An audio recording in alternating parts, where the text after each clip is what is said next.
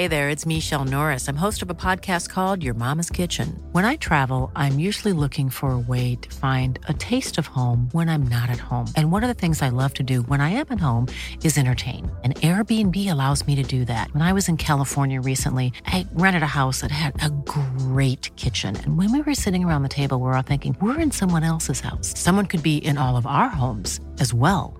If you have a home, but you're not always at home, you have an Airbnb. Your home might be worth more than you think. Find out how much at airbnb.com/host. Hold up. What was that? Boring. No flavor. That was as bad as those leftovers you ate all week. Keke Palmer here, and it's time to say hello to something fresh and guilt-free. Hello Fresh. Jazz up dinner with pecan-crusted chicken or garlic butter shrimp scampi. Now that's music to my mouth. Hello Fresh. Let's get this dinner party started. Discover all the delicious possibilities at hellofresh.com.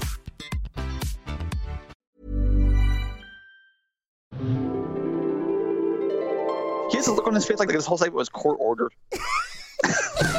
What action going back and forth? Got an ass like an amphitheater. It begins with a U, it ends with an A. There's a meal dish out there. Monday Night Raw, number one. All right. Welcome everyone to the Cultaholic Classic Raw review as the other Cultaholic lads get ready to see who will survive out of Raw, SmackDown and NXT. We are here via our Ica Pro powered DeLorean, seeing who will survive between mid-card WWF roster and a very tired fan base after a long taping. And who be we? I be Fake Geordie, radio presenter without portfolio, former Cultaholic heavyweight champion Tom Campbell. I am joined by the bear in the big blue bar cage who celebrated National Pen Day by smashing up 10,000 pencils of multiple Bs. Because he doesn't need them. He has a pen because he gets it right every time. Head pen, a Cultaholic, Justin Henry. And he is from off of America. I swing football helmets at pencils. Oh, mate, I'm just catching up with all this. This is crazy stuff from football from off of America.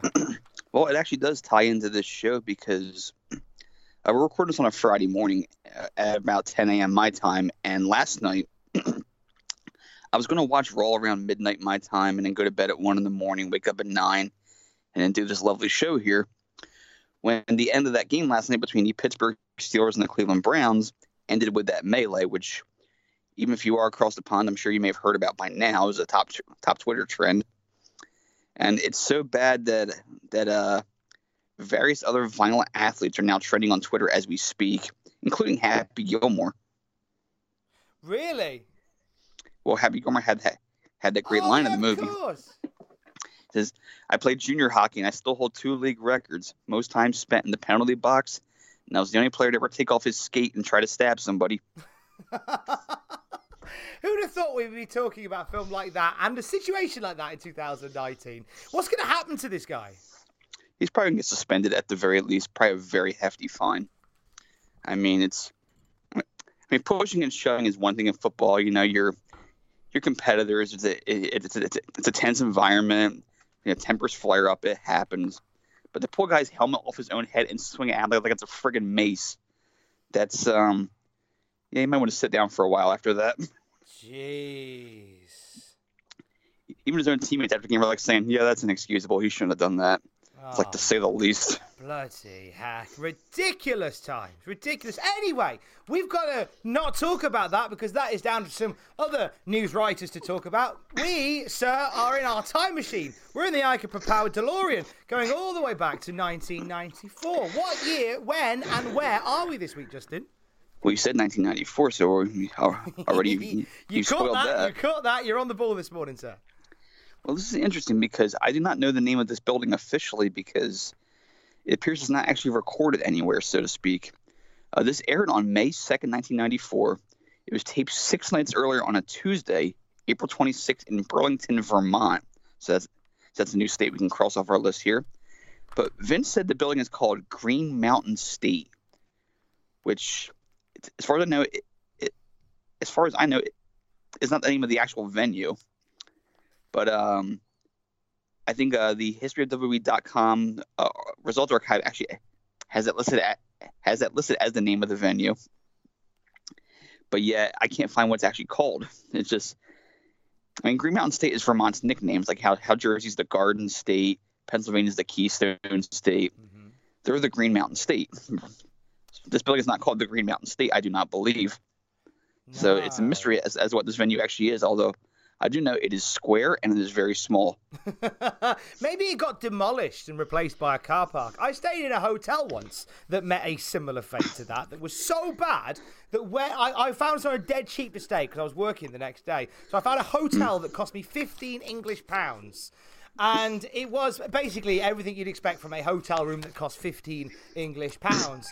It got to the point where I had a chair against the door because the lock on the door had been ruined by people trying to break into the room, which was nice. I also heard somebody on desk asking how many hours they could stay for. So that was good as well. I picked a really nice part of Wolverhampton. If you're listening and you know formerly the Fox Hotel, you won't know it anymore because it is now a car park. It was that bad. They just destroyed the building. Did blood pour out of the elevator? Do you know what? If I was brave enough to have got that shanky, shonky lift, then I would have been able to tell you. But I just thought, I saw one look at the lift that smelt a bit peculiar, and I thought, I'm just going to take the stairs. It's only 3 floors. That's fine. Was not a fan of that lift. Did Lloyd, the bartender, offer you beer in exchange for murdering your loved ones? Somebody asked if I wanted breakfast in the morning, and I saw an entire shelf of tinned beans and some really sad-looking bacon sat out on a plate in the open. And I thought, you know what? I'm all right. I'm good for breakfast in the morning. I like you, Lloyd. You're the best damn bartender from here to Portland, Oregon. Or Portland, Maine, for that matter. Oh, if it had been that Lloyd, we'd have been fine. But if this venue right here in Vermont was demolished, it wouldn't be a car park. It'd be a lone parking space, I think. Oh, well, hey, look, if you can give us any insight into this building, we'd love to hear it. At JRH Writing on Twitter, at Tom Campbell on Twitter. A few notes from the Wrestling Observer before we get into the rigours of this week's Cultaholic Classic Raw review. Charles Austin was in the news. He was awarded $26.7 million by the WWF after being nearly paralysed in December 1990. Do you remember the story of Charles Austin, Justin? The match never aired, but I've seen the video on YouTube because it was part of one of those news magazine shows a few years later. And it is not a pretty image at all. What had happened was Austin was this inexperienced enhancement talent who was teaming with Lanny Poffo, the Genius, in a squash versus the Rockers. It's kind of weird that Lanny Poffo was in this match since he was well known. But the finish was Marty Jannetty supposed to hit him with a rocker dropper. And it's supposed to lead to like a top rope finish from the Rockers. Now, if you've seen a rocker dropper, it's a famouser, but with the arm hook that Marty does all the time. And you're supposed to you're supposed to just do it like a pancake bump, just land flat on your face. You take the bump on your elbows, knees, whatever. Charles Austin tried to do a forward roll and landed right on top of his friggin' head, and everything just went completely limp. It was like a crash dummy. It was like instant paralysis. It was and so they went to the finish where Sean flew off the top rope onto him. Didn't hook his leg because he knew, okay, something's wrong here. And then that was it.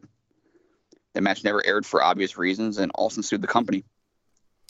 And he got his payout, $26.7 million. All he had to do was take a simple stomach bump. He was told it was a piece of cake and to take a forward roll. Hence why what happened, and hence why he became a millionaire as a result of it. But that's honestly, please don't seek out the footage, because Justin watched it, and for journalistic reasons, I found it and watched it too. It's horrible. Made me cringe.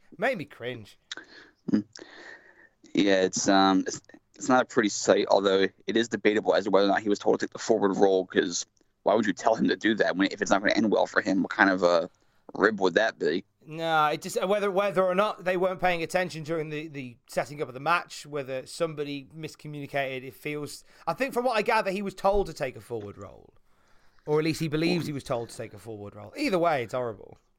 It reminds me of the clip not long after that, a few years later. The Beverly Brothers were in a squash match against someone. I'm sure I've showed you this clip before. of the guy taking the Shaker Heights spike landing right on his head. Oh, God, you've shown me. It's horrible. Yes, I if you've never seen that move, it's the Shaker Heights spike is actually a really cool move. Blake Beverly backdrops you, or I should say he alley-oops you up into the air as you run at him, and Bo Beverly jumps up, grabs you by the head, hits like this elevated X Factor type move.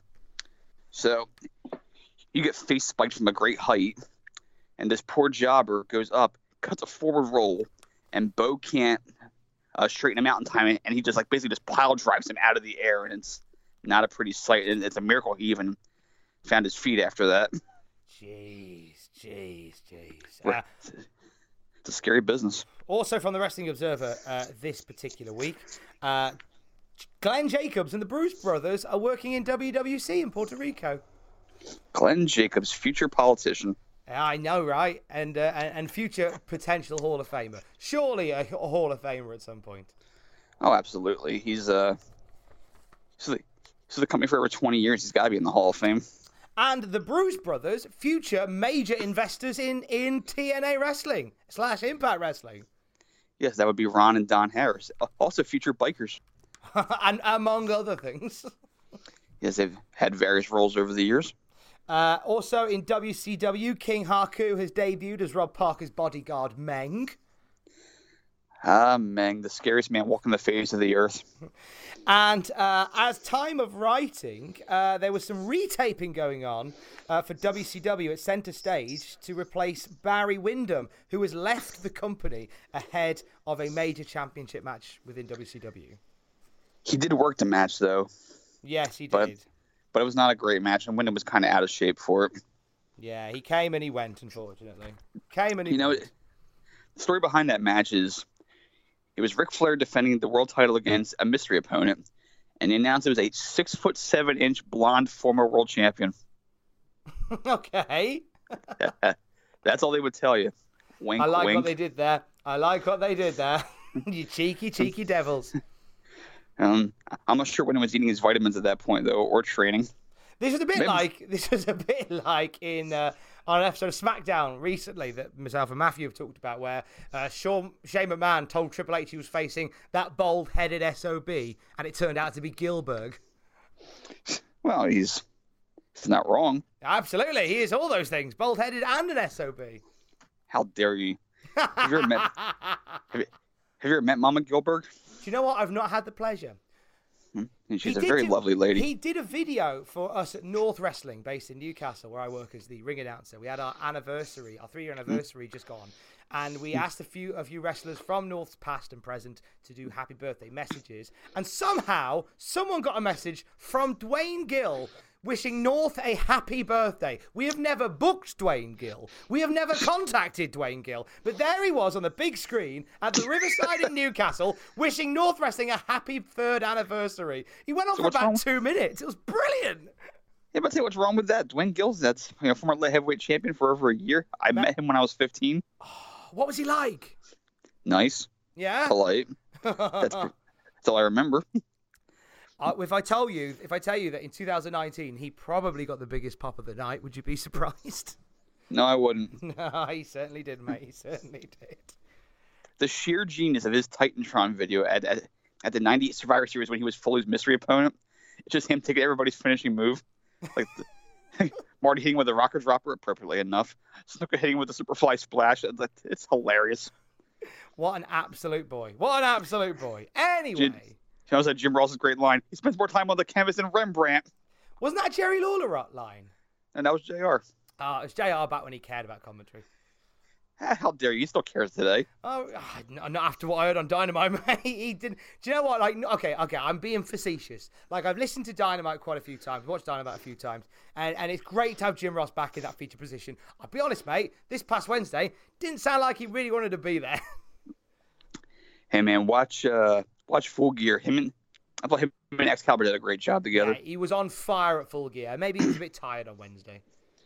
It's possible. I mean, it's Nashville. There's a lot of He may have had that show before of Dynamite, that show at Zaxby's or whatever it is. So he may have had a long day potentially. Yeah, quite likely. I shan't do him any more of a disservice. And JR's the all-time greatest. let us move on to this week's episode of Monday Night Raw from May the 2nd, 1994, in unnamed venue.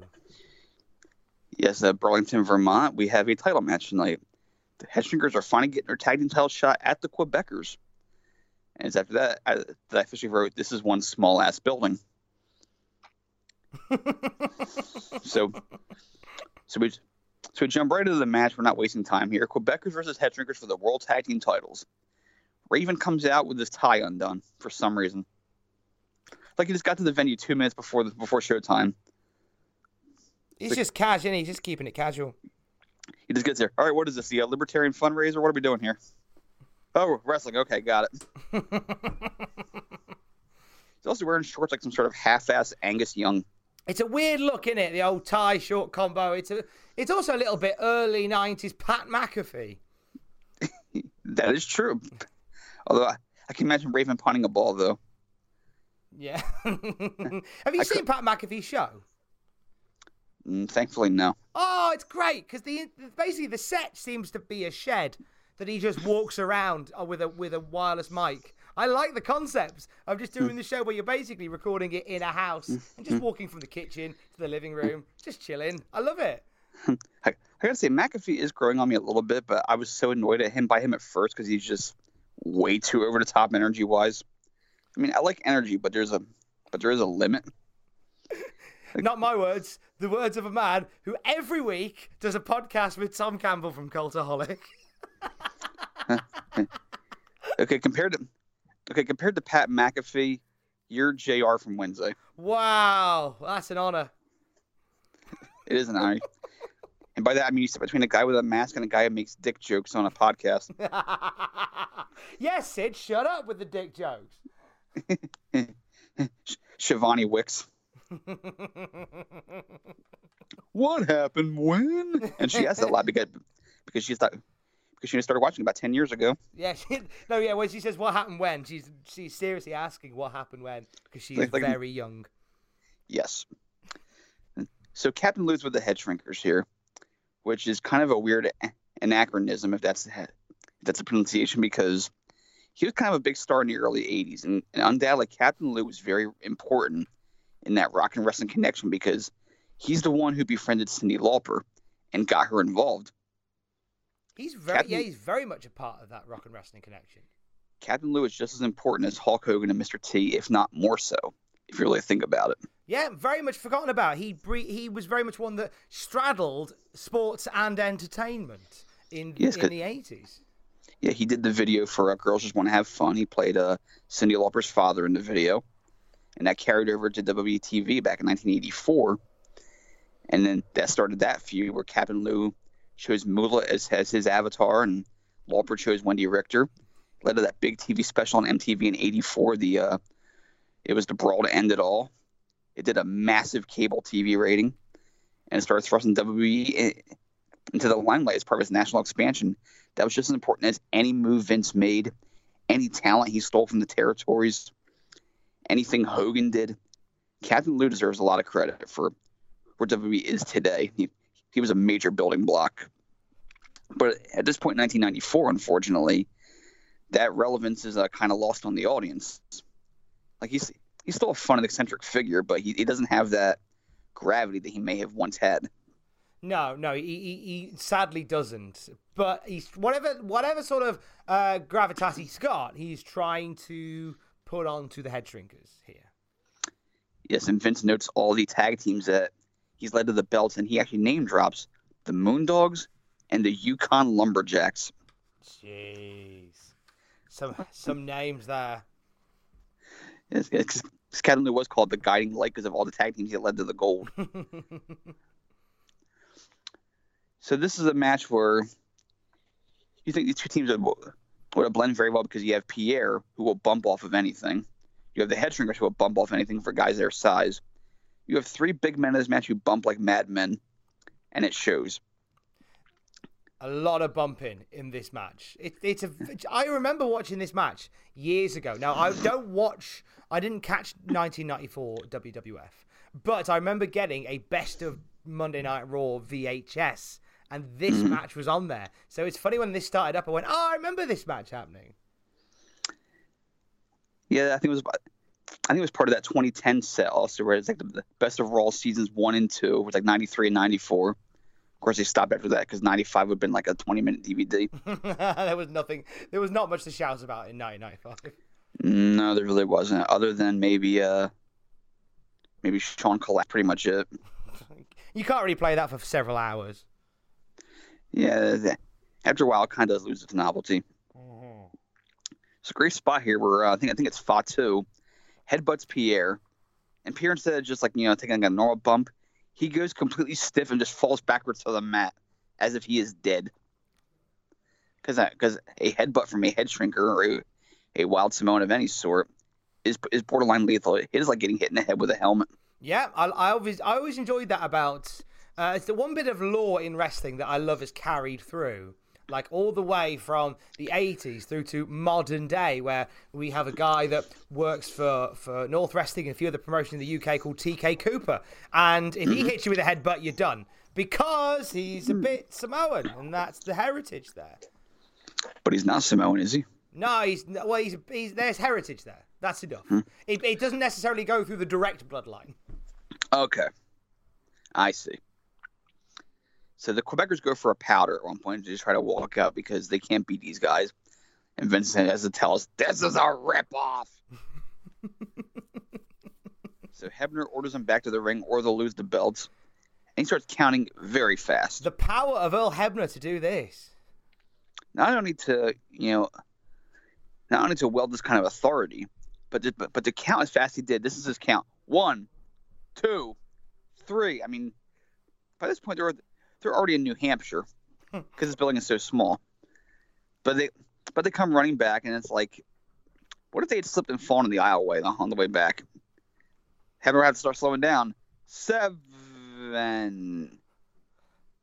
8.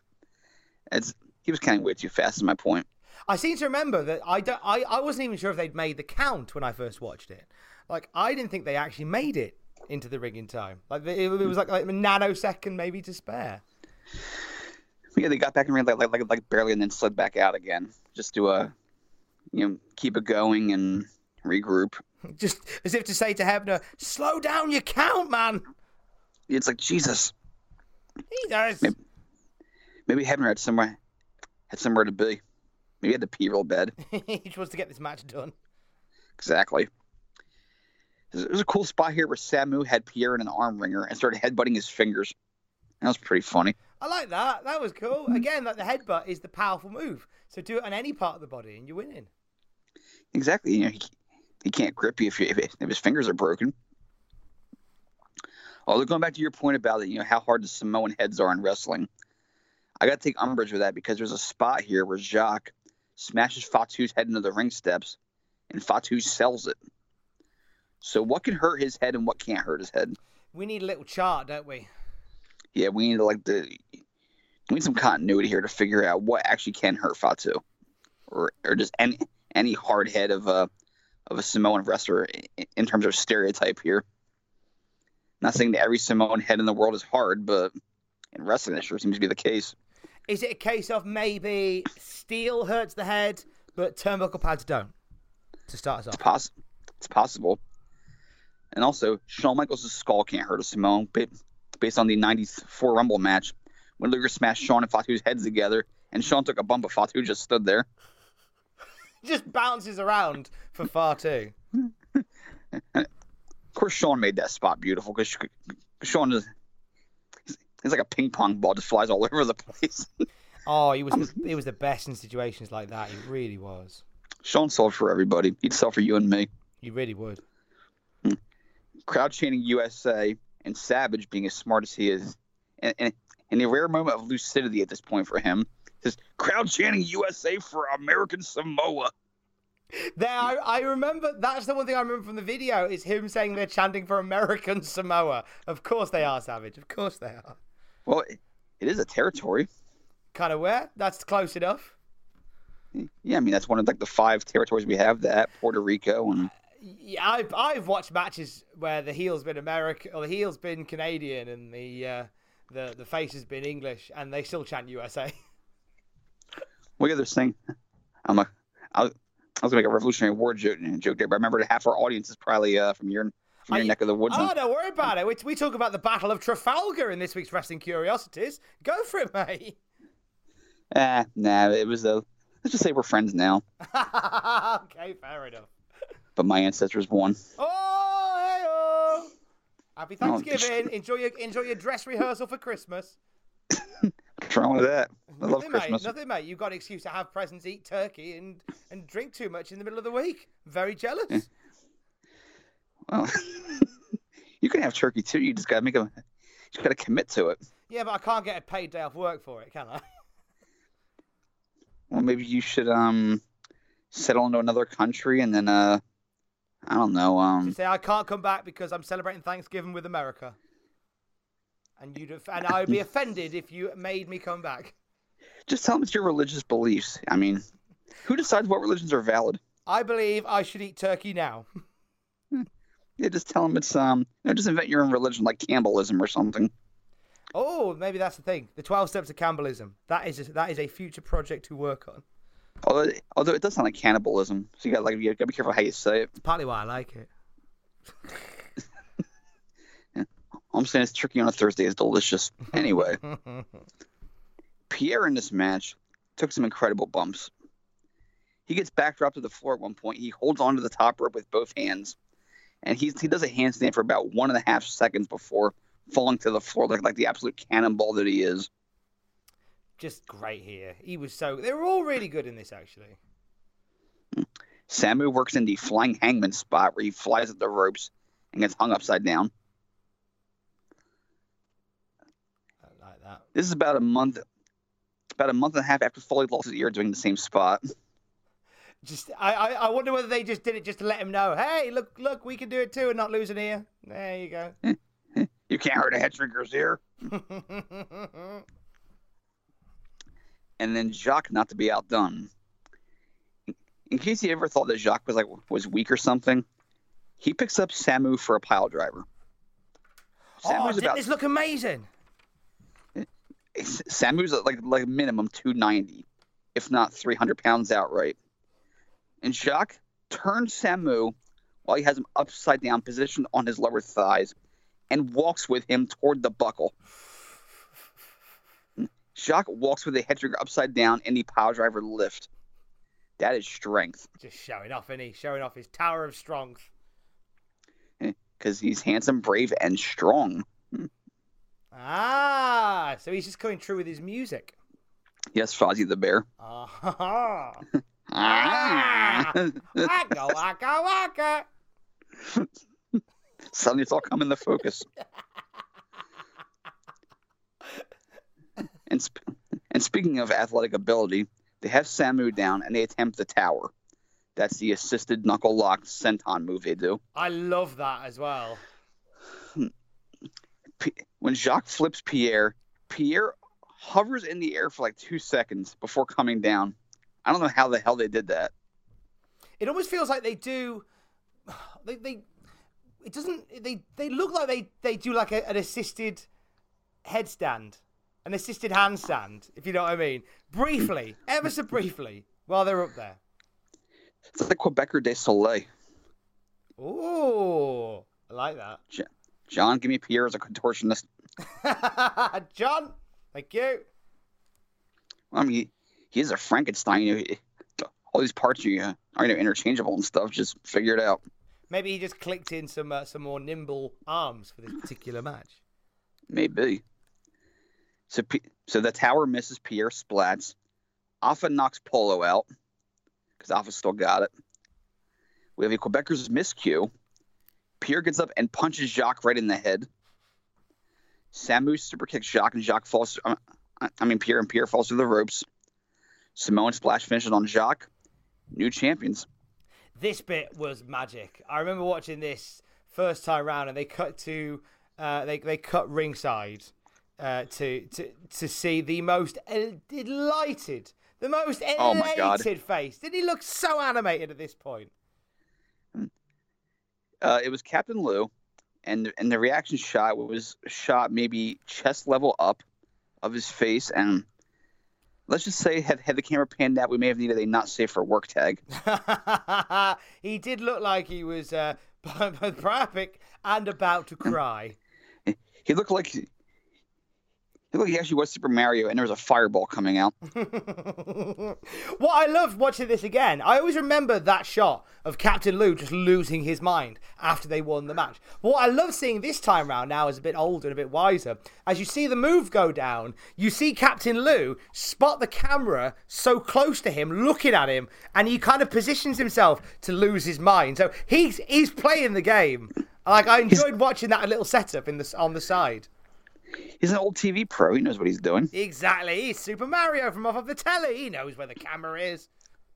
And swing your arms to the Mario. Oh, who's that visiting us, Luigi? It's Sergeant Slaughter, because of reasons. Hey, it's my cousin, Mario Mancini. It's my cousin, famous actor with a film out. That's how it worked, didn't it?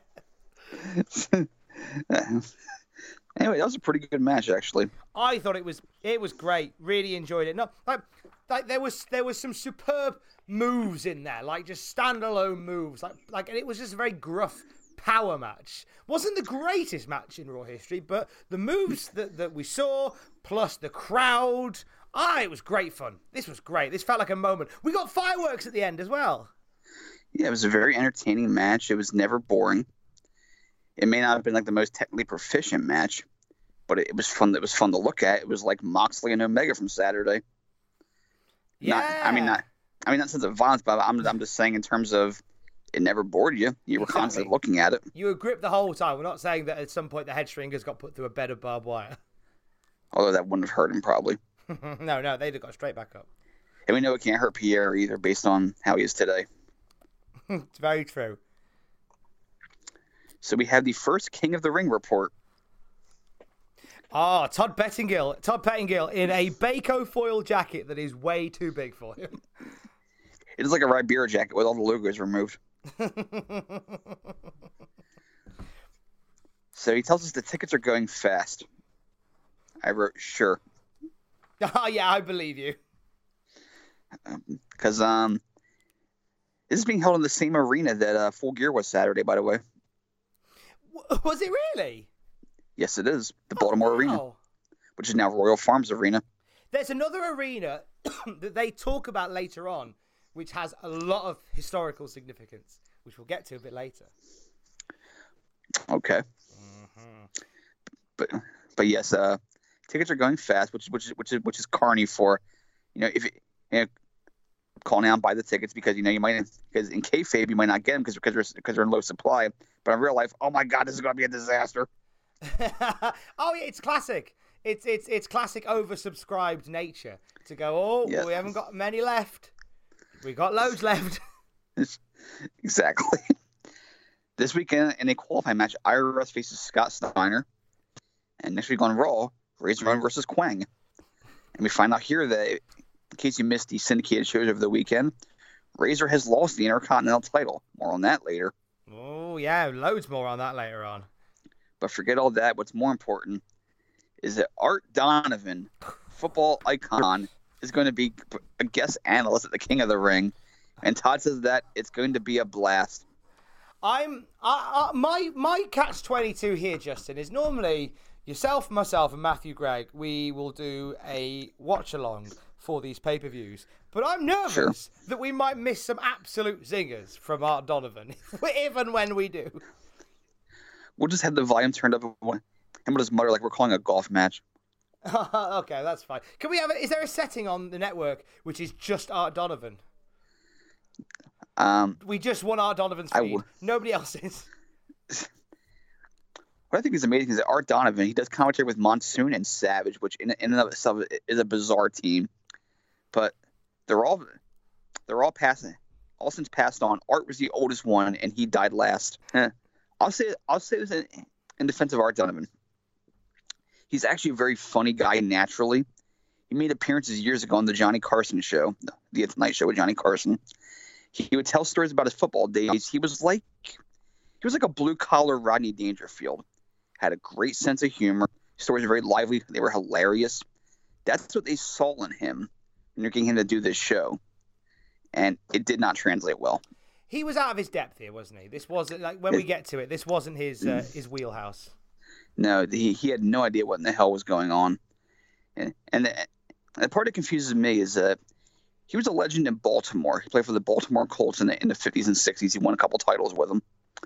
But it's like, if you're bringing him in because he's a Baltimore legend, how does that benefit the audience in the arena if they can't hear him? Exactly. It means nothing. And the only audience it benefits is the one that isn't in Baltimore.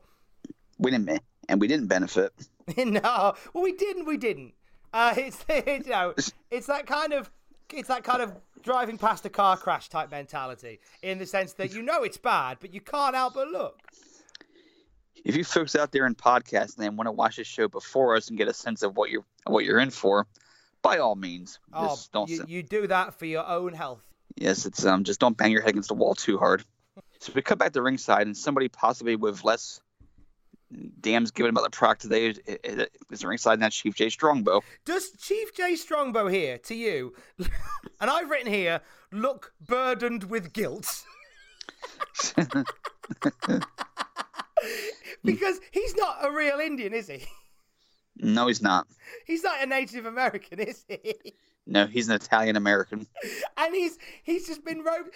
I think last time we saw him, he was in like the special ceremony for Tatanka, brought out as one of the all-time great Native American wrestlers, and had a look on his face like, "Oh, I'm a fraud. What am I doing?" And then they brought him back out again, and he just looks guilty. He has a look on his face like this whole segment was court ordered. His face is just a picture. It's true. It truly tells 1,000 stories. This is the crusty posters for trading card photo of wrestling segments. That's a good. That is actually that's what this is. John Strongbow visits relatives in Annapolis, Maryland. John, can we get Chief Jay Strongbow poses for trading card on a trading card? A la The Simpsons. Do a bit of research and then make that. That'd be lovely. Thank you, mate. Strongbow could not give less of a damn. Oh, he just pay me and get gone. So, of course, he cuts his promo about IRS wearing the headdress, or as he calls him, and I'm quoting here, IRS. That's what he said. IRS. That's why he gets ordered every year. He sends his money to the IRS, and the actual IRS comes after him. Why don't you send us what you're supposed to send us? That's all I did. No, you sent it to the IRS. It's different. And I'm quoting here about what he says about the Tonga, and this is the same cadence and tone. Of course he's on the warpath. That is spot on cadence and tone. Said with genuine hellfire, that was. So Strongbow's going to hang out at ringside for this next match. It's Tatanka versus Derek Domino. I was waiting for him to start singing Layla, to be honest with you. And Derek Domino looks like Dave Grohl in a singlet. It's not a bad shout, actually. He does look Foo Fightery. And this is a bad time for him because Kurt Cobain just passed on not long before this. Oh gosh! So it could have been Dave Grohl. Yeah, so he's probably wrestling with a bit of a heavy heart here, but not a heavy heart-shaped box. Hey, while singing Layla. Vince gives a shout to Jerry Seinfeld for turning 40. It says, and Strongbow's birthday was recently, although I won't say how old he is. And Vince says, and I'm quoting, let's just say it's many moon over Choctaw. Oh, God. I just imagine Jay Strongbow hearing that and just rolling his eyes. Not making eye contact with Vince, just rolling his eyes, staring straight into the middle distance like he has done the whole time. And you hear something off camera, I'm Italian, right? Burdened with guilt. He's sitting beside the table doing the Andre pose with his arms folded. I like Tatanka having him in his corner. That's a nice little blast from the past. But maybe choose somebody that could give a damn. Strongbow has. It's like Strong was like watching like his daughter at some ribbon twirling contest when he knows damn well that the hockey game's on at home and he's missing it.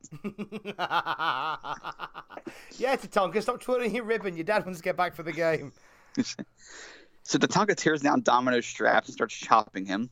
If he did that to Kurt Angle, Angle would be invincible, which would be a mistake. And then just to add some life to the show, IRS calls in. Oh, God. Right, was this IRS? Because it sounded nothing like him. I thought the same thing at first, but I thought maybe it was just like the phone connection. But it did not sound like Mike Rotunda at all. But of course, it could be like a bad phone or whatever. And of course, because he would have been there, because he would have been backstage. Well, not really, because this was taped.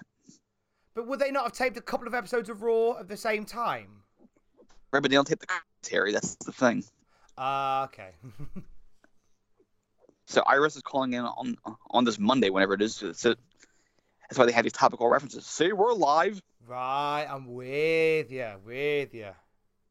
So Iris is calling in whenever. At this point, weren't they in Japan for WWE? Or they might have been. Because there was a big Japanese tour. I sent you a video of something that happened on this tour that we desperately need to talk about at some point. Okay, well, after this match, we can go into that. How's that? Well, I'll tell you what, let us do it a bit later on when we have sightings. Okay, good point, good point, good shout. Show admin, right here, right now, live show admin.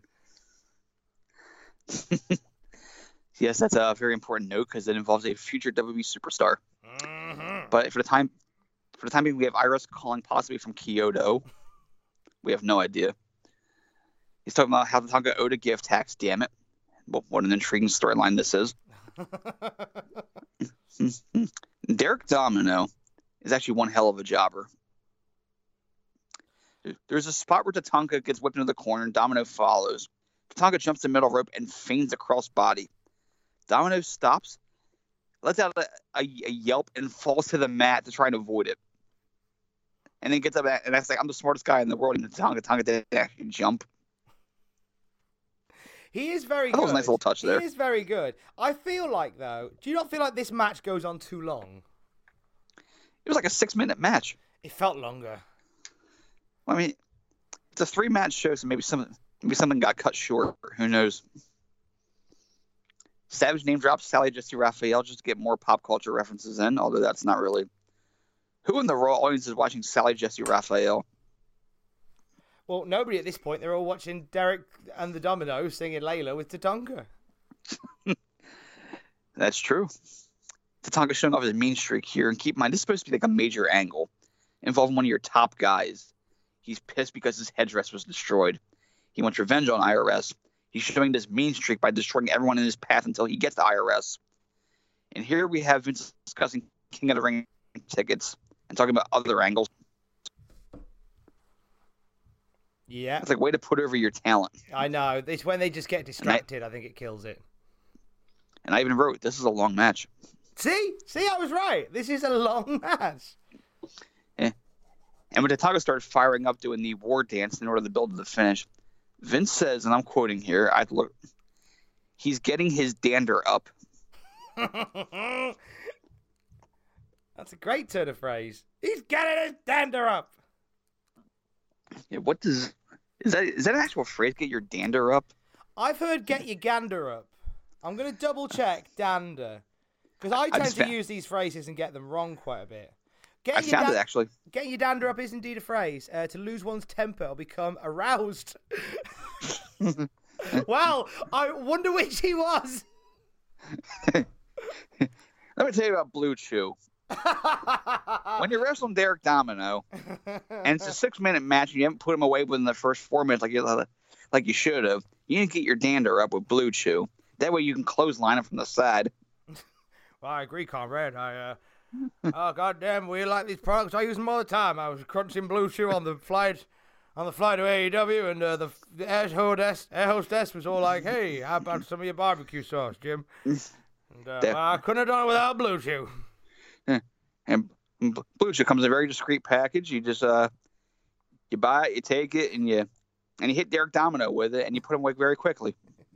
Yeah, the package is very discreet. I signed for it this morning. It's a big blue box that says, your dick's too small. You sign that off. It comes up on your on your receipts for your credit cards as small dick pills. Like, no one knows what it is. We're going to send you 100 to use for the next 2 weeks. Use them by 2 weeks and 1 day. Otherwise, they go off and you might die. During a Derek Dominant match. Layla! Get your dander up, Layla. Got me on my knees, Layla! Because end of the trail finishes, Tonka finally puts away the formidable opponent that is Derek Domino. Oh, God, yeah, I know. What a tour de force. I'm sure Iris is shaking in his boots now, knowing that Tonka took 12 minutes to put away Dave Grohl. There's an advert for the WrestleMania Revenge Tour. Mm-hmm. And one of the locations they're going to for this elaborate house show tour, which is what this is, it's an elaborate house show tour, they say they're going to the Arrowhead Pond in Anaheim. Correct. Is that not where WrestleMania 2000 came from? And Mania 12, yes. Yeah, I thought as much. I just thought, wow, this is a very elaborate house show tour going to the site of 2 WrestleManias. Well, I mean, they have house shows at the Garden that's had many a pay-per-view. That's true, actually. That's very true. I hadn't thought of that. In my head, I was going, blimey, imagine Smackville coming from Safeco Field. Well, I mean, they've had house shows actually at Toronto Sky Dome. They just sectioned it off. Really? They have, yes. Well, that shut me up. In fact, if you go back in history a little bit, in 87, 88, they actually had house shows at the Pontiac Silverdome, just sectioned off. Oh, okay. Well, fair enough. That's yeah, completely shut me up. That's okay. I mean, I've been to house shows in WrestleMania locations. Boardwalk Hall, which had Mania's 4 and 5, been there for shows. See, it's weird 'cause I always just thought that like I know that obviously they only really gravitated to Stadia a bit later on down the road, but I always thought some arenas were fairly special, but clearly not. Well, I mean, if you're trying to sell out like a 15,000 seat building, if you can get that for a house show, then you're doing great. I guess, yeah, it's very true. It's very true. And in the Attitude Era, they sold out buildings like that, routinely. Yeah, not so much Garden anymore, sell out though, like which is a 20,000. shame. Well, people have kind of caught on the fact that house shows are not special anymore.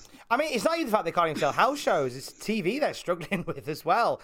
I think that's part of the reason why Raw and SmackDown were taped together in Manchester. Because there was a time when you would have had a Raw show and a SmackDown show. Normally in the same venue, at least. Sometimes in different. But when they're on the UK tour, they would have had separate shows, separate tapings for both, but all in one night. Right. Yeah, and the crowd gave not one damn about Rusev not getting his dander up. I know. You should have used Blue Chew. Comes in discreet packaging. Furthermore... I want to hear Lashley do a read for it. John. Blue Chew. It gets your dander up. John, a Blue Chew advert featuring Rusev, Bobby Lashley, and Lana, please. If you want to know what Blue Chew is, right, they're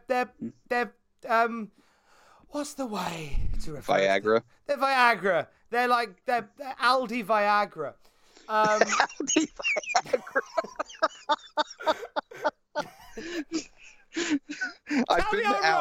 Tell me I'm wrong. I've been to Audi. I've never seen Wang pills. You're looking in the wrong places. The Aldi Viagra that gets shifted on quite a few wrestling podcasts because apparently there's a good cross promotion between wrestling fans and people with erectile dysfunction. It's like the UFC fighter who had the sponsor on his truck that said Condom Depot. See, that's cool. UFC are advertising condoms because you have a lot of sex. Wrestling fans get Blue Chew because you want to have sex, but your body's not good enough. I want Bobby Lashley to have MMA trunks with Blue Chew on it, with SaveK.com. like every Conrad sponsor there is. Oh, I don't think I'm coming to StarCast anymore after this. No. Or at least go to Aldi again. A lot can happen in 3 years, like a chatbot may be your new best friend. But what won't change? Needing health insurance. United Healthcare Tri-Term Medical Plans, underwritten by Golden Rule Insurance Company, offer flexible, budget-friendly coverage that lasts nearly 3 years in some states. Learn more at uh1.com. Hold up. What was that? Boring. No flavor. That was as bad as those leftovers you ate all week. Keke Palmer here, and it's time to say hello to something fresh and guilt-free. Hello Fresh. Jazz up dinner with pecan-crusted chicken or garlic butter shrimp scampi. Now that's music to my mouth. Hello Fresh. Let's get this dinner party started. Discover all the delicious possibilities at hellofresh.com. Millions of people have lost weight with personalized plans from Noom. Like Evan, who can't stand salads and still lost 50 pounds. Salads generally for most people are the easy button, right? For me, that wasn't an option. I never really was a salad guy. That's just not who I am. But Noom worked for me. Get your personalized plan today at Noom.com. Real Noom user compensated to provide their story. In 4 weeks, the typical Noom user can expect to lose 1 to 2 pounds per week. Individual results may vary. Anyway, on to the King's Court. Enough fun. He goes back to dumping on Piper's Pit, which is very conspicuous. Yeah, he gives it a right old shoeing, doesn't he? It's so out of place, yet it's building to something. Mm-hmm. He calls Razor Ramon a has-been because he lost the Intercontinental belt to his guest here. Out comes Big Daddy Cool Diesel. No Sean, because Sean is injured / testifying in Tampa. Is that where he is? Yes, according to the Observer. That's why Sean is not at this taping. Right. So Diesel comes out with the belt. His mullet is on full point here. He stands next to Jerry Lawler, and Vince says, "Look at the size differential," with stars in his eyes. There's another moment during this where I think we hear Vince's inner monologue, because it shows a shot of the IC title around the waist of Big Daddy Cool Diesel, and Vince goes, "Oh, that's great." Really creepy.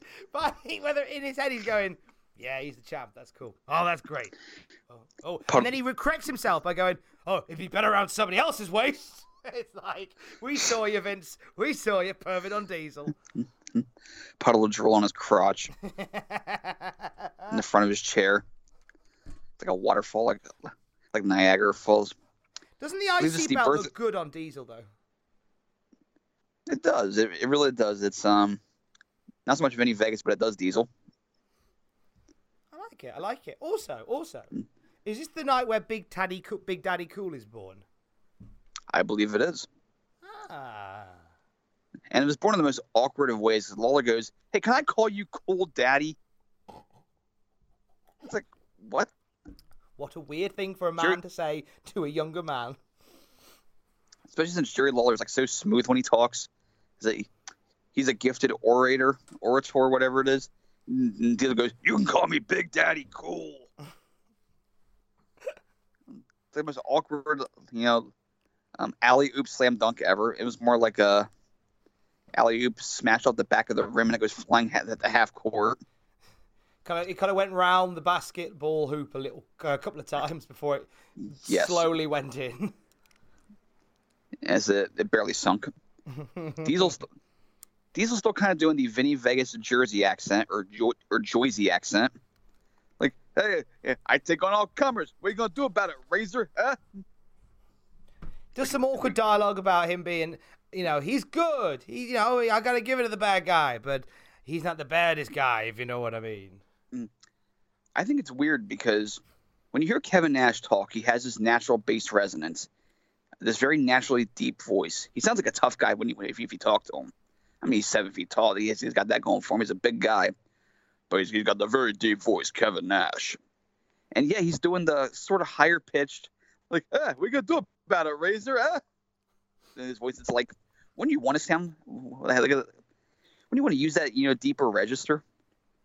You would, wouldn't you? You'd want to go a little bit deeper and a little bit tougher. I mean, when Diesel has a deep voice, it's very gruff and very menacing. And here he's kind of like he's like Steve Martin in My Blue Heaven. Huh? What do you think of that, boy? Huh? John, Can you Photoshop Steve Martin as the Intercontinental Champion, please? If he has the arrow through his head, that's fine. It just means he can absorb a lot of punishment. Thanks, John. I thought if you're going to get Diesel into working the mic, this was probably a good safe house in which to do it, like in a talk segment with Jerry Lawler. Mm-hmm. That way, you've got somebody in there who can, he has off days and whatever, but generally Jerry Lawler is a metaphorical firm pair of hands when it comes to these segments. So therefore, Absolutely. If he does get a bit lost, then you've got somebody there who can steer the story steady away and get them back to where they need to be. And all told, I thought Nash was fine here. Yeah, I thought he was excellent. It was just very simple. I'm the man, but you know what? This belt, I like something bigger than that. I want the world title, and unless he challenges Bret Hart for the WWF Championship. I like that. I like the idea of the IC champion winning the belt and then going, yeah, this is great, but no, I want that one. Yeah, he's very judicious when it comes to acquiring gold. Yeah, and that's a cool way to be. That's a cool way to be. A Big Daddy cool way to be. Hey now. Mm-hmm. And speaking of cool, we have some. This part's not cool, but the anecdote that you're going to share is cool. We go into the Undertaker sightings because he's like Elvis. But Undertaker, he's actually not missing, Tom, as you pointed out to me. No. He's been found. He has indeed been actually found. He was in Japan of all this time. I was on Twitter the other night and I shared a tweet with Justin which shed some light on where The Undertaker has actually been. Now, we talked about this a couple of weeks back when it came up in the Wrestling Observer notes. But Undertaker at this point is on the WWF Tour of Japan. This was tweeted out the other night by Roy Lucia, who says on the 9th of May 1994 in Osaka, WWF ran a tour of Japan. One of the matches was Undertaker versus Jinsei Shinzaki, later known as Hakushi. Before the match, Mr. Toyota, Wale Yamaguchi, unveils a bag which contains the head of The Undertaker. Hakushi's performance here got him a job in the company. Well, why wouldn't it? I know. Now, if you look on my Twitter at Tom Campbell, on Justin's as well, we'll share it when this goes up at JRH Writing. You can see the video in question. It's pretty grim, and but for 1994, really shocking. Really out of character. Really off color for 94. I just pulled up the results from the 4 shows I did in Japan at this point, and it's interesting because the attendances were not great. But for 2 of them, they tried to inflate them to a high degree, the WWE way. The first show in Yokohama did 4,500 fans. The second show in Nagoya's Rainbow Hall, it did 2,500 fans, but it was announced as being 6,735 fans. They almost tripled it. Jeez. I mean, I know that, it was before the Twitter generation, so you probably could get away with lying about stuff like that, and nobody would really find out. But that's quite the inflation. Osaka did 4,000, announced at 7,120. And Sapporo did 2,300 to close out the tour. No, I mean, they're not terrible, but they're certainly not great. Well, there are 2 interesting matches here other than the one you shared about Taker and the future Hakushi. We have Randy Savage's last WWF title match ever when he loses to Bret Hart on the first night of the tour. It was an 18-minute match where Savage played the heel and actually submit the Bret sharpshooter. Wow. According to Bret's book, it was Jack Lanza who was the agent for the match. He just told Bret, catch something quick on him, meaning just do a quick match and just go over. He's telling Randy Savage to do the honors quickly. Oh. Randy Savage. And Bret said Savage looked really dejected after that, like he'd been really slighted. And Bret just told him, let's just do our match. So they went out there and had their match. It was a great match by all accounts. They get backstage. Lanza says, great match, boys. And Savage told him to shut up. So Lanza never said anything about it? No. According to the story, anyway. And then in Osaka, they had an 18-man Royal Rumble match. One of the hidden Rumble matches in history. Ooh. Won by The Undertaker. Here were the entrants besides Taker. Go on. Bam Bam, Martel, Bob Backlund, Okay. Hakushi, Right. Adam Bomb, Okay. 1-2-3 Kid, Right. Masashi Ayagi, Okay. Tatanka, Okay. both smoking guns, Nice and nice. Nobuzaru Hirai, Wow. Okay. Owen Hart, Cool. Savage, Yeah. both head shrinkers, Okay. Doink, Right. and Brett. It's all right. That's a rumble. It's not a bad little rumble at all. It's not a bad rumble, that at all. Some good names in there. And the match before that had Tenryu beating Yokozuna. I'm sorry, Tenryu fighting Yoko to a double count out. Blimey. I wonder how Yoko went down in Japan. I guess I think they tweak his. They do that. Am I right thinking that initially they tweak his character somewhat when they're in Japan? Well, I imagine you have to go back to the he's a Samoan who became a sumo champion, and has adapted well to the culture. Sort of what the idea was supposed to be originally, because he was Samoan or Polynesian or whatever they said he was in the early days before becoming just he's from Japan, he hates America, boo, we have better cars. That garbage.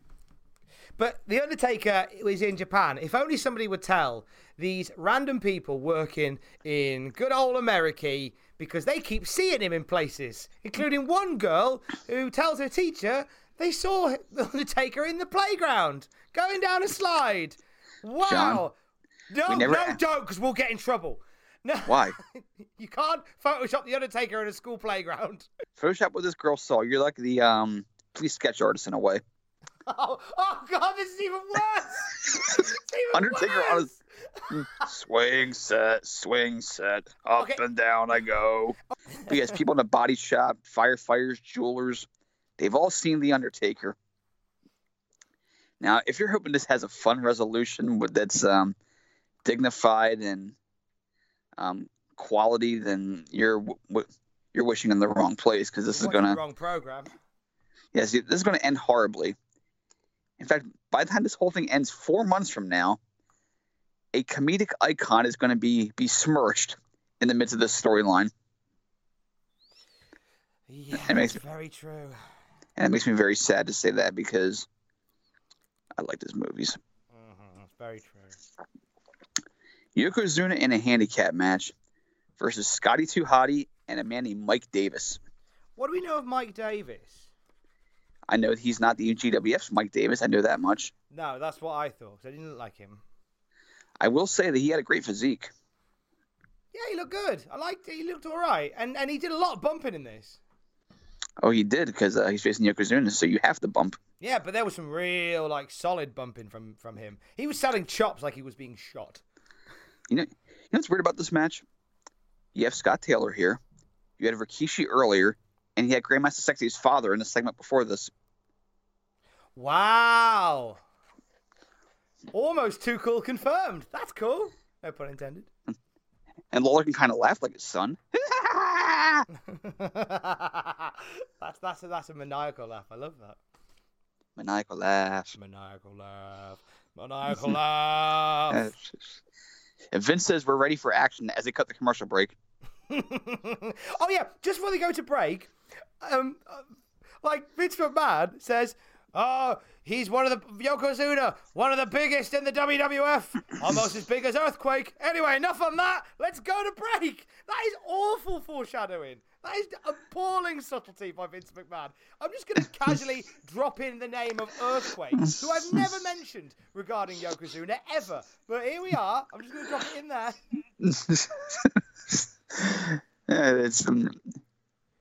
It's very sledgehammerish. Oh, it's so sledgehammerish. And not the fun Peter Gabriel way either. More like the unfun Hell in a Cell way with Seth Rollins. It blooming well is. When they come back from break, they have some promo copy to read on commentary. Yeah. Yes, it's some very sordid movie. I can't remember what it was called now. I know Stephanie Powers was in it. But it's the build-up to it where Vince McMahon says, "Okay, Savage, let's see how we get on with this promo copy." And Savage is there going, "Okay, pressure's on." So they've obviously been told that they're crap at doing this and they need to do better. Yes. This is where Savage is now. He's like, you ever see the Major League movies? No, sadly not. Okay, there are 3 baseball movies. The first 2 involve the Cleveland Indians and how they're progressing toward a possible World Series run. The third one is about their minor league affiliate, or just some minor league affiliate, playing in some crap minor league championship game with like no crowd. This is what it's like for Savage's career trajectory. The first 2 movies are him as a wrestler, fighting for the world title, fighting for championship glory. In the third one, he's fighting to get a promo copyright. Right, okay. So this is like his big victory now. If I get this right, that means I succeeded. Of course, it's a very low ceiling at this point, but I'll take any success I can get. And he does close out the promo by saying, "Parental discretion advised." He really owns that voice. Yeah, he Savagizes it. So for a while here, Yokozuna stalls while the guys writhe on the canvas because he's beating the crap out of both of them. Sky Too Hot gets thrown outside. Cornette yells, "It's the Yokozuna carry-out service!" It's kind of funny. Vince mentions the Hall of Fame, which is going to become a thing soon, other than Andre already being in. Funny spot here where Mike Davis starts hitting Yoko. Yoko just totally no-sells him, and then just bitch slaps him, and he falls to his ass. That's what a monster should be doing. Cornette looks so happy at ringside. It's the happiest he's ever been at any WWE show ever. He really does look very, very delighted. And then we go to perhaps the most bizarre rant of all time from Vince and Savage, where Vince discusses Whoopi Goldberg getting married recently. I love the WWF at this point. And then Vince somehow segues that into her husband's last name being like that of a baseball manager. And then Savage, possibly on another page in a different book, talks about how 2 New York Mets tried to solicit the San Diego Chicken. You know that episode of Friends where she tries to make a trifle and 2 pages are stuck together, so she makes like half a shepherd's pie, half a trifle? I think that's what happened here. That's one way of putting it. I'm watching this at near 2 a.m, and I'm just staring at my TV with complete disgust. Not outright confusion like I did. Well, there was that too. It was discussion. Oh, discussion. Disgust and confusion at the same time. Brilliant. That's a great word by Justin. Discussion. It was bafflement. Befuddlement. So we get the coolest finishing move ever. Yoko pulls Mike Davis to the corner, stacks the worm on top of him, and proceeds to hit the double bonsai drop. Jeez, R.I.P. Mike Davis. This is why he was never in Too Cool. He was under all this mass. He was too flat. He was too fake. And then, and to top all that, keep in mind, Mike Davis has been crushed by a 600-pound man with a 220-pound man laying on top of him. That's 800 pounds of weight on him. And Vince laughs. Very out of character for Vince to laugh. 1, at a man nearly dying. And 2, isn't Ryoko meant to be the bad guy? Well, yeah, yes, Yoko's the evil one. I think Vince lost himself a couple of times in this episode. It seems that way, because Scotty rolls off, so Yoko just hit another bonsai on the Mike Davis, just to be an ass.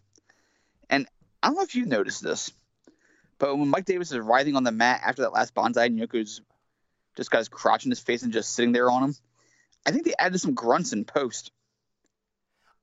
I didn't notice anything out of character, but... Because you hear like, but Mike Davis's lips aren't moving. I mean, like, if they were going to add a grunt, it should have been the Wilhelm scream. Yes. No, that would have been too obvious, or well, given this company, they probably wouldn't have. So Yoko gives Scott Taylor a second bonsai.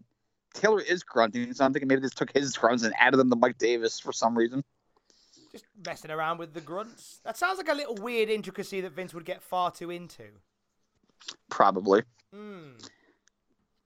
Then Quake hits the ring. You back down from him. So we have our next Hulk battle. Our next Godzilla versus Rodan fight. Yoko versus Earthquake. How nice was it to hear a good old shouty 80s promo from Earthquake? I was delighted. I love Earthquake. His so we come to the end of the show. Is excellent. Like, it's like the whole jumping around back and forth, like guttural shouting. The one thing the people keep asking me about is Yokozuna. Is that all they ask you, mate? That's weird. Anyway, they're going to find out who's the biggest and who's the best. Well, Yoko's the biggest, mate. But who's the best? That's up for debate. And he asked me why I killed that snake 3 years ago, but I forgot all about that already. I can't stand snakes. That's why I made burgers out of them. That was an actual segment, by the way, for you out there who don't know your history. Yep, it was indeed. Look it up. Earthquake killed Jake Roberts' snake by squashing it, and they made burgers out of it on Primetime Wrestling and served it to Vince, Bobby Heenan, and Lord Alfred. Oh, it was a moment. Next week we're getting a moment, though. We're getting Yoko and Earthquake next week. Not next week, the week after. Ah, okay. Same taping, though. Right. So see, he does challenge into a match, but next week we have Razor versus Kwang in the qualifying match for the King of the Ring. And because they had about 40 seconds to fill here, Vince asked Savage what the King of the Ring means to him.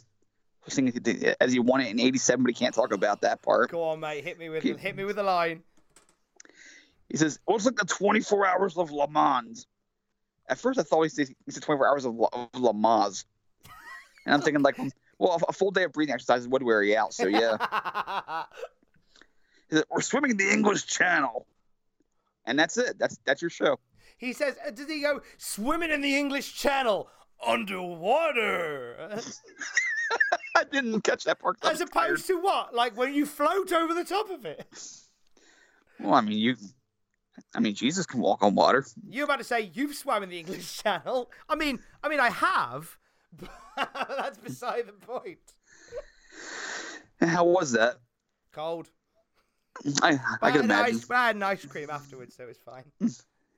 Hey, before we split here, I got to point out one awesome note. When they were flying back from Japan, they did a house show in Honolulu on May 12th. And Don Morocco was guest ring announcer for the show. What? Oh, hang on, I'm not done yet. Headshrinkers beat the Smoking Guns in a match, but when announcing them, Morocco called them the Shooting Guns. That's amazing. You know how happy that makes me? That's amazing. Oh. Oh, by the way, that Arrowhead Pond show you mentioned, it drew 11,000 fans. What? More fans than pretty much the entire Japan tour. Probably combined. Jesus. Results real fast. Adam Bomb beat 1-2-3 Kid. Alundra Blaze retained the belt over Leilani Kai. Headshrinkers beat the Smoking Guns. Luger beat Crush with a roll-up because that's a big modern finish. Jarrett beat Doink. Irish beat Tatanka. Yoko beat Quake. And Brett beat Owen. Good show. Not a bad show at all. That is better than the card for WrestleMania 11. Well, geez, I mean, I've been to indie shows that have better cards than Mania 11. It's a sad state of affairs, that is. So we've got Kwang versus Ramon next week. Yes, Razor and Savio. Oh, God, yeah. That's a little footnote there, isn't it? A little cheeky footnote. A little bit, yes. Oh. I bet Kwang qualifies. What about you? Oh, I reckon Kwang is going to go all the way in the King of the Ring and then lose out to Mabel from Men on a Mission in the final. They wouldn't do that. That's stupid. Do you know what? I'm right. You're right. That's unthinkable. Inconceivable! I mean, especially like in a big East Coast city like Baltimore. I mean, can you imagine some like old W Stronghold crowd they try to pull that on? Oh, do you know what? I feel stupid for even saying it. They would never do that. He is at JRH Writing on Twitter. I am at Tom Campbell on Twitter. Collectively, we are at Cultaholic on Twitter. Don't forget to join us. We will see you next week. Yokozuna, who's biggest and best? I can't stand snakes, but I love the shooting guns. Love you, bye.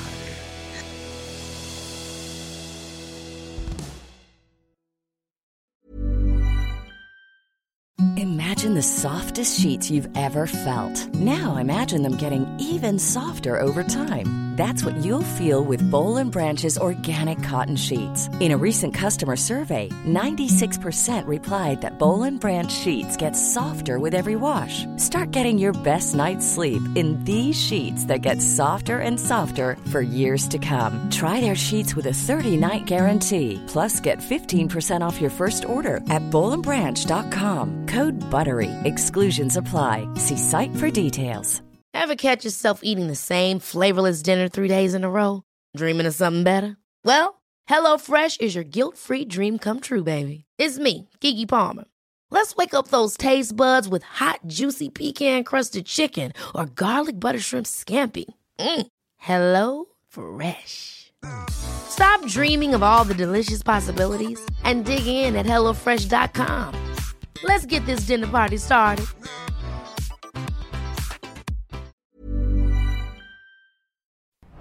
For all the wrestling headlines in just 10 minutes, search Cultaholic Wrestling News on Apple, Spotify, or wherever you get your podcasts from.